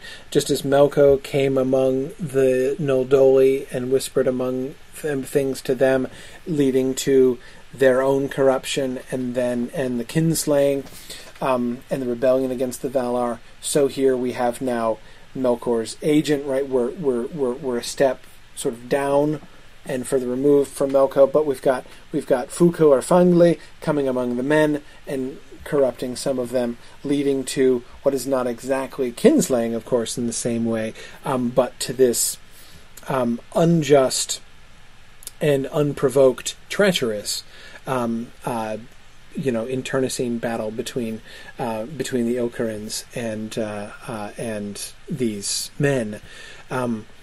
But also notice that we get that distinct issue with the people of Erebon fought beside Núin, right? That even here we don't have the corruption of mankind as a whole. This idea of some men, and presumably the minority of men, you get the impression, and again, it's hard to say details from this kind of general summary, but you get the impression that the majority of men were perverted and only a remnant remained faithful. So that concept seems to be a really important one here as well. Look at the treachery of men as we see it in the later outline. This is the D text. Fungkill with the dwarves and goblins went among men, and bred estrangement between them and the elves, and many men aided the dwarves. The folk of Erebon alone stood by the fairies in the first war of goblins and elves. Goblins is here an emendation from dwarves, and that from men, which is called the War of Pallasor.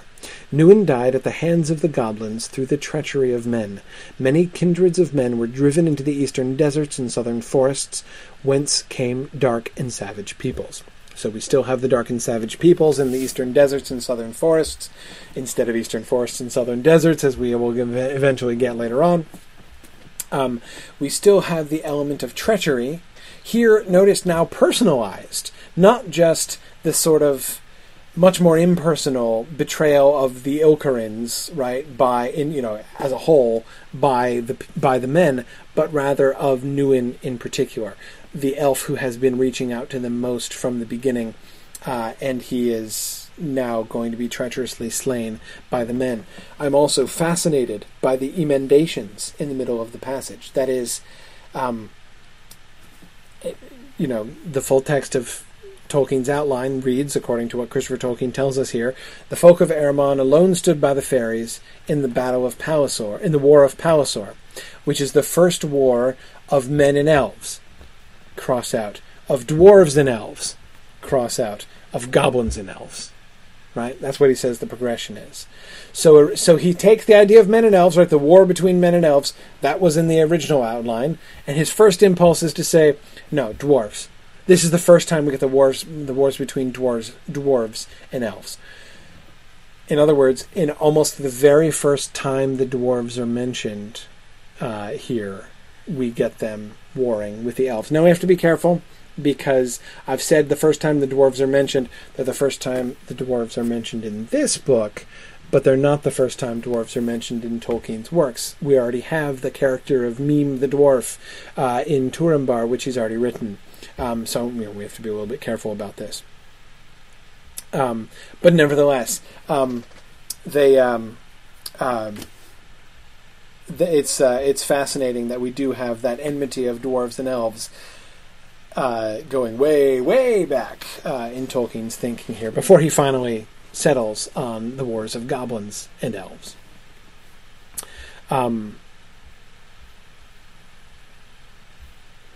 Okay. More. Back to the B outline, the earlier outline. Now appears for the first time Maedhros, son of Feanor. Previously, in the tale of the theft of Melko, the name was given to Feanor's grandfather. Maedhros, guided... That is the name Maedhros, of course. Maedhros, guided by Ilkharins, led a host into the hills, either to seek for the jewels or to search the dwellings of Melko. This should perhaps read search for the dwellings of Melko, the reading of C, but they were driven back with slaughter from the doors of Angamandi, and Maedhros himself was taken alive, tortured, because he would not reveal the secret arts of the Noldoli in the making of jewels, and sent back to the gnomes maimed. In A, which still had Nolame rather than Feanor die in the waters of Ascon, it was Feanor himself who led the host against Melko, and it was Feanor who was captured, tortured, and maimed. Then the 7 sons of Feanor swore an oath of enmity forever against any that should hold the Silmarils. Fascinating. Nancy asks, did we have goblins before this? Yeah, we do. But again, not in the Book of Lost Tales really yet. But yes, we do get goblins in the earlier stories, the earlier written, later appearing stories. Okay, so what do we see here? What's interesting about this? Well, of course, first of all, I love the fact that Maedhros. I love the fact that Maedhros is being tortured. Let me rephrase. I like the idea that what Melko is trying to extort from Maedhros is the secret of jewel making. Right? Give me the recipe for the Silmarils, for crying out loud. That is really interesting. You know, it again, it still kind of puts. Remember how Melko was miffed, right? You know how he was slighted. You know he felt like he'd been stiffed in the jewel distribution by the Noldor. The Noldoli, and he's now really just interested in the recipe. He's interested in the procedure. Teach me how to do this, right? Tell me how jewels are made.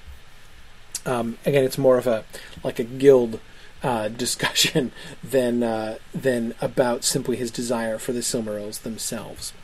And notice even like that they're seeking for the jewels, Silmarils, probably and presumably primarily, but it doesn't say that, right? At least not there, not in the A outline, which is, remember, it's the short one that came before B.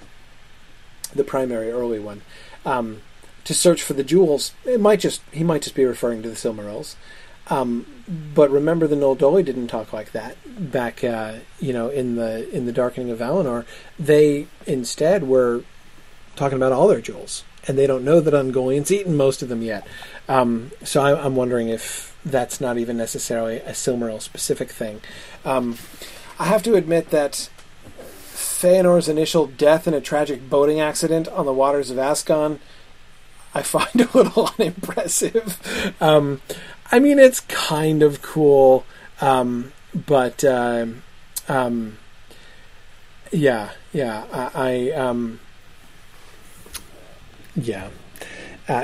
not. The idea of having Feanor being the one who's captured, tortured, and maimed is really interesting, especially in light of what comes next. Notice, the 7 sons of Feanor swear an oath of enmity forever against any that should hold the Silmarils. The oath of the sons of Feanor is still probably going to be a bad idea. But notice the context in which it's born. This is the first reference to the oath of the sons of Feanor. This is a lot more understandable, right? Here we have a group of people who have just suffered wrong. I mean, they've suffered wrong from Melko already, right?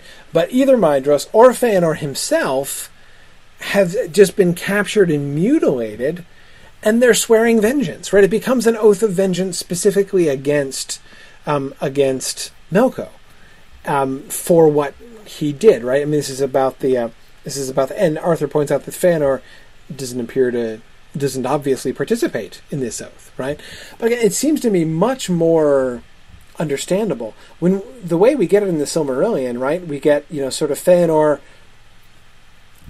just kind of coming out with it, not exactly unprovoked. I mean, the guy's upset. Some bad stuff has just been happening, but it's not in reaction to something like this, right? It's not, you took our stuff from us. You did, you killed Feanor's dad, in taking these things from us. Now you've taken and captured either Feanor himself or Feanor's son.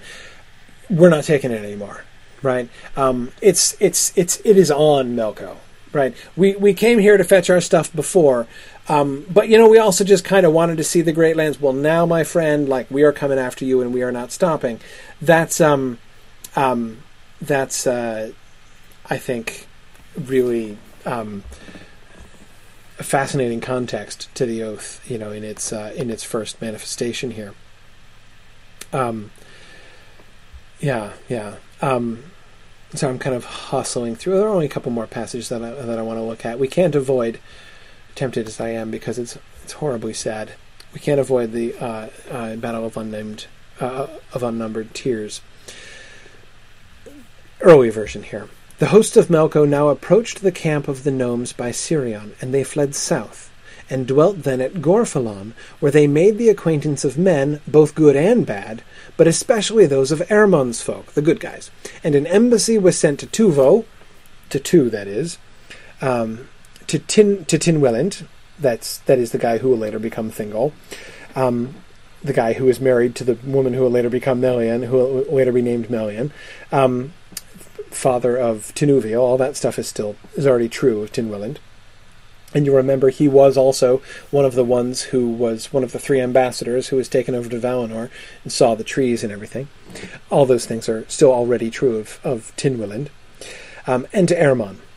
A great host was arrayed of gnomes, Ilkarins, and men, and Fingolma, that is Nolame, the chief of the gnomes, marshaled it in the Valley of the Fountains, afterwards called the Vale of Weeping Waters.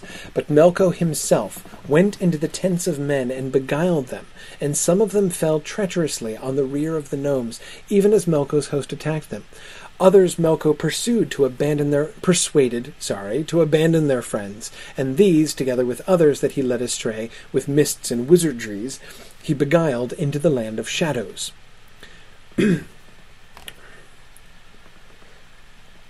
With this cross-reference, the reference in the tale, sorry, just spontaneously lost my voice, of the coming of the elves to the shutting of men in Hisalome by Melko.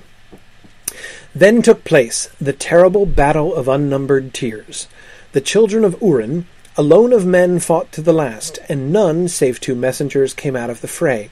Turgon and a great regiment, seeing the day lost, turned and cut their way out, and rescued a part of the women and children. Turgon was pursued, and there is a reference to Mablon the Ilkarin's sacrifice to save the host. Maedhros and the other sons of Feanor quarrelled with Turgon because they wanted the leadership, according to A, and departed into the south.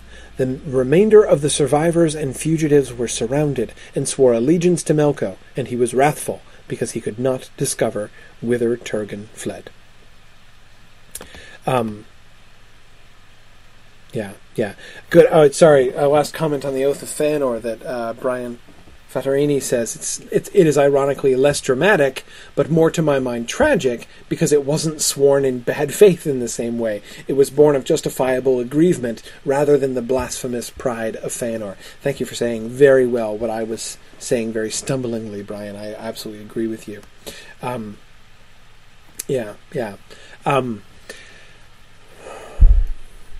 The personal involvement of Melko is really interesting. This is, of course, I think that we can see, this seems to be operating in the same way as, what I described before, sort of the diminution of the Valar, the way they have made themselves small in this narrative, the way that we're kind of looking down on them as primary movers of this.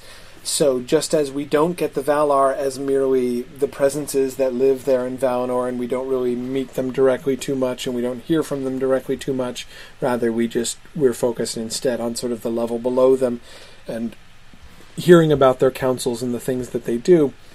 So too with Melkor in the Silmarillion, right? We get him remote in distance. He enters Thangorodrim and only comes out twice, right? Once to get briefly schooled by Fingolfin, and then a second time in chains. So that's fascinating. Nancy says, I find myself wondering what Melko could possibly say to them that could convince them to attack the elves. Now, the idea of him as deceiver, right, misleading them, and tricking some of them into attacking, persuading the others to abandon altogether. In essence, the role of Melko playing the role of tempter explicitly here among the humans is, I think, certainly is certainly important. Good.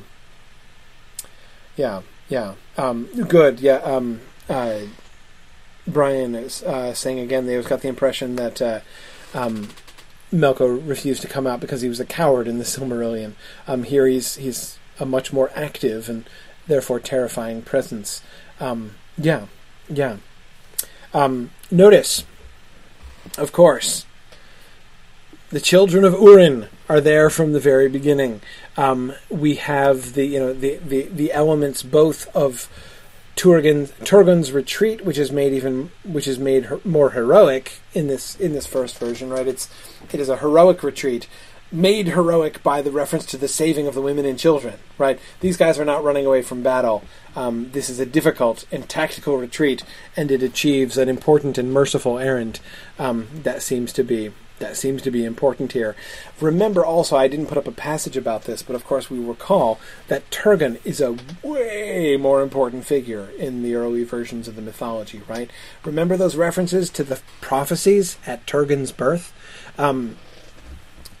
That passage in the published Silmarillion that says that back in Valinor, remember when we're told, right before the fall of Gondolin, when we're told that Melkor was really obsessed with finding Gondolin, right? Why was he obsessed about finding Gondolin? It's not just, you could say, hey, Melkor, you've captured 90% of Beleriand. What are you going to do now? And he's like, obsess about the 10%, the little bit I haven't captured yet.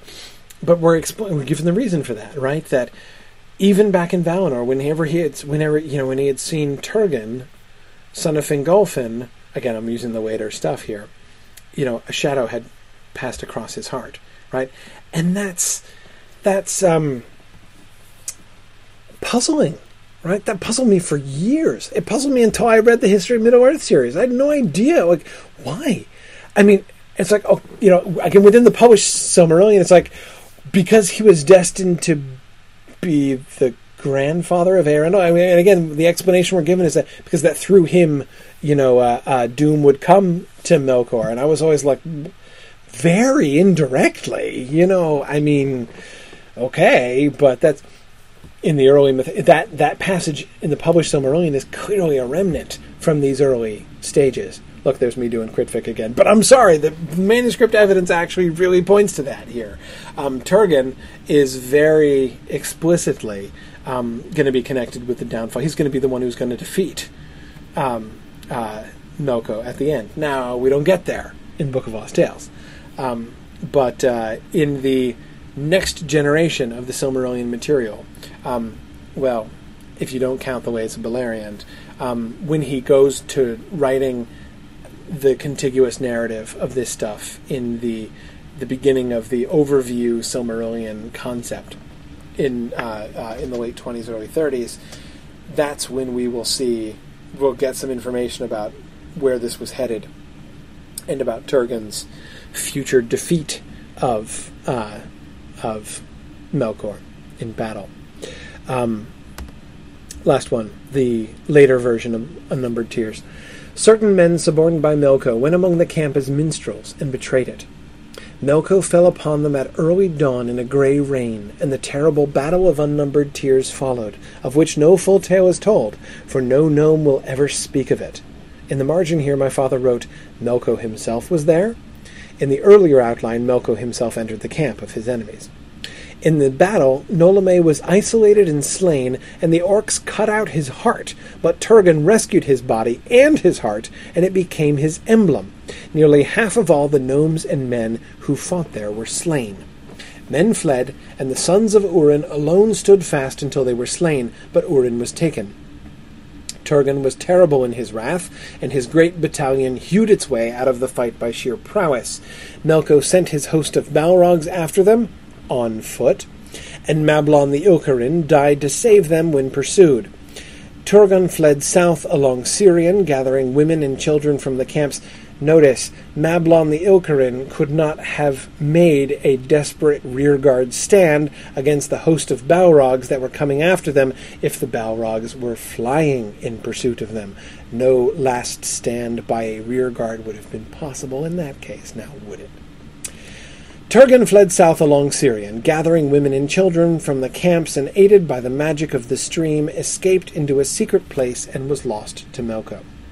The sons of Feanor came up too late and found a stricken field. They slew the spoilers who were left, and burying Nolame, they built the greatest cairn in the world over him and the gnomes. It was called the Hill of Death.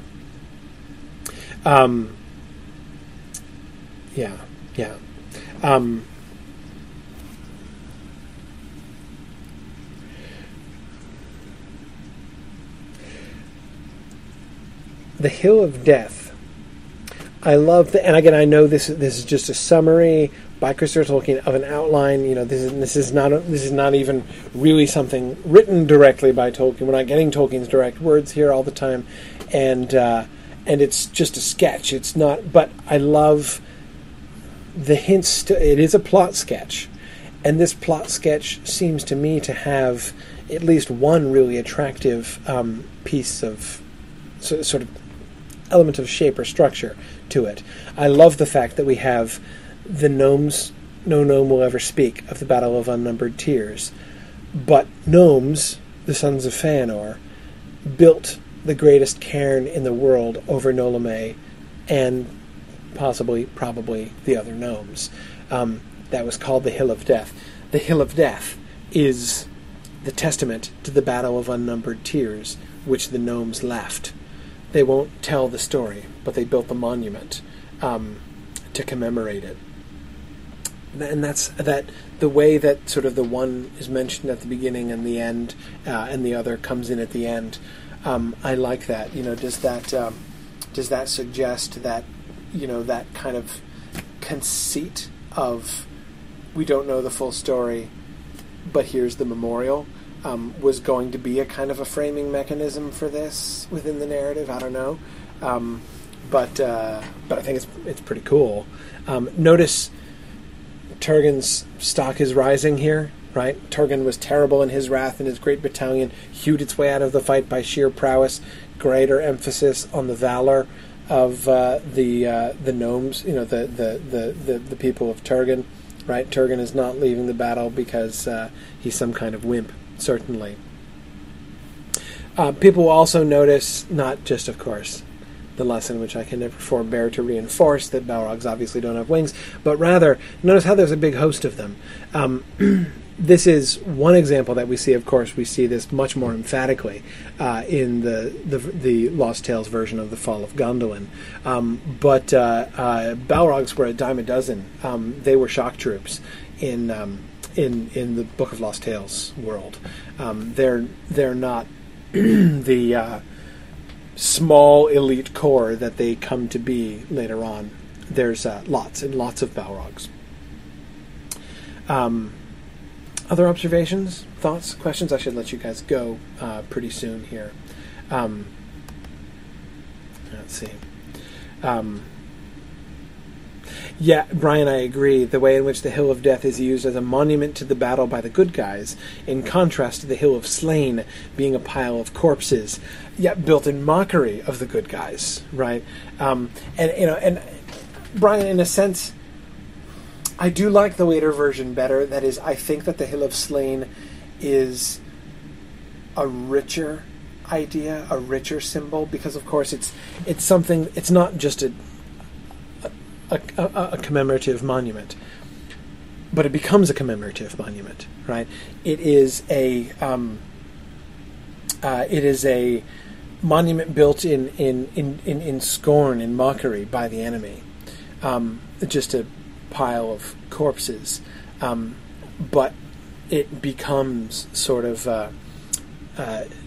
conceptually transformed into an unforgettable monument, and the image of the green grass growing up out of it sort of suggests not exactly the hallowing of the place, but again, the way life and color springing from it. It doesn't remain barren like many other things that we see, many other desolations in Tolkien that we've seen happen, but not there. And again, so I really like the Hill of Slain, but Brian, I agree that that contrast is very interesting.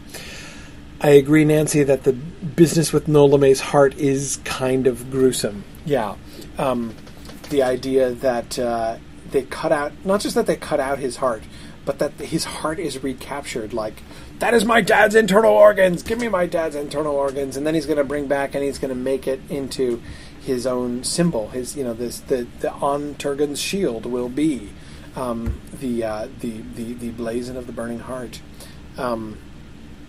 Yeah, that's a little. It's pretty remarkable. Yeah. Yana asks, doesn't Tuor kill dozens of Balrogs at Gondolin? Yep. Yeah. Oh yeah. They kill Balrogs all over the place there. Yeah. Yeah.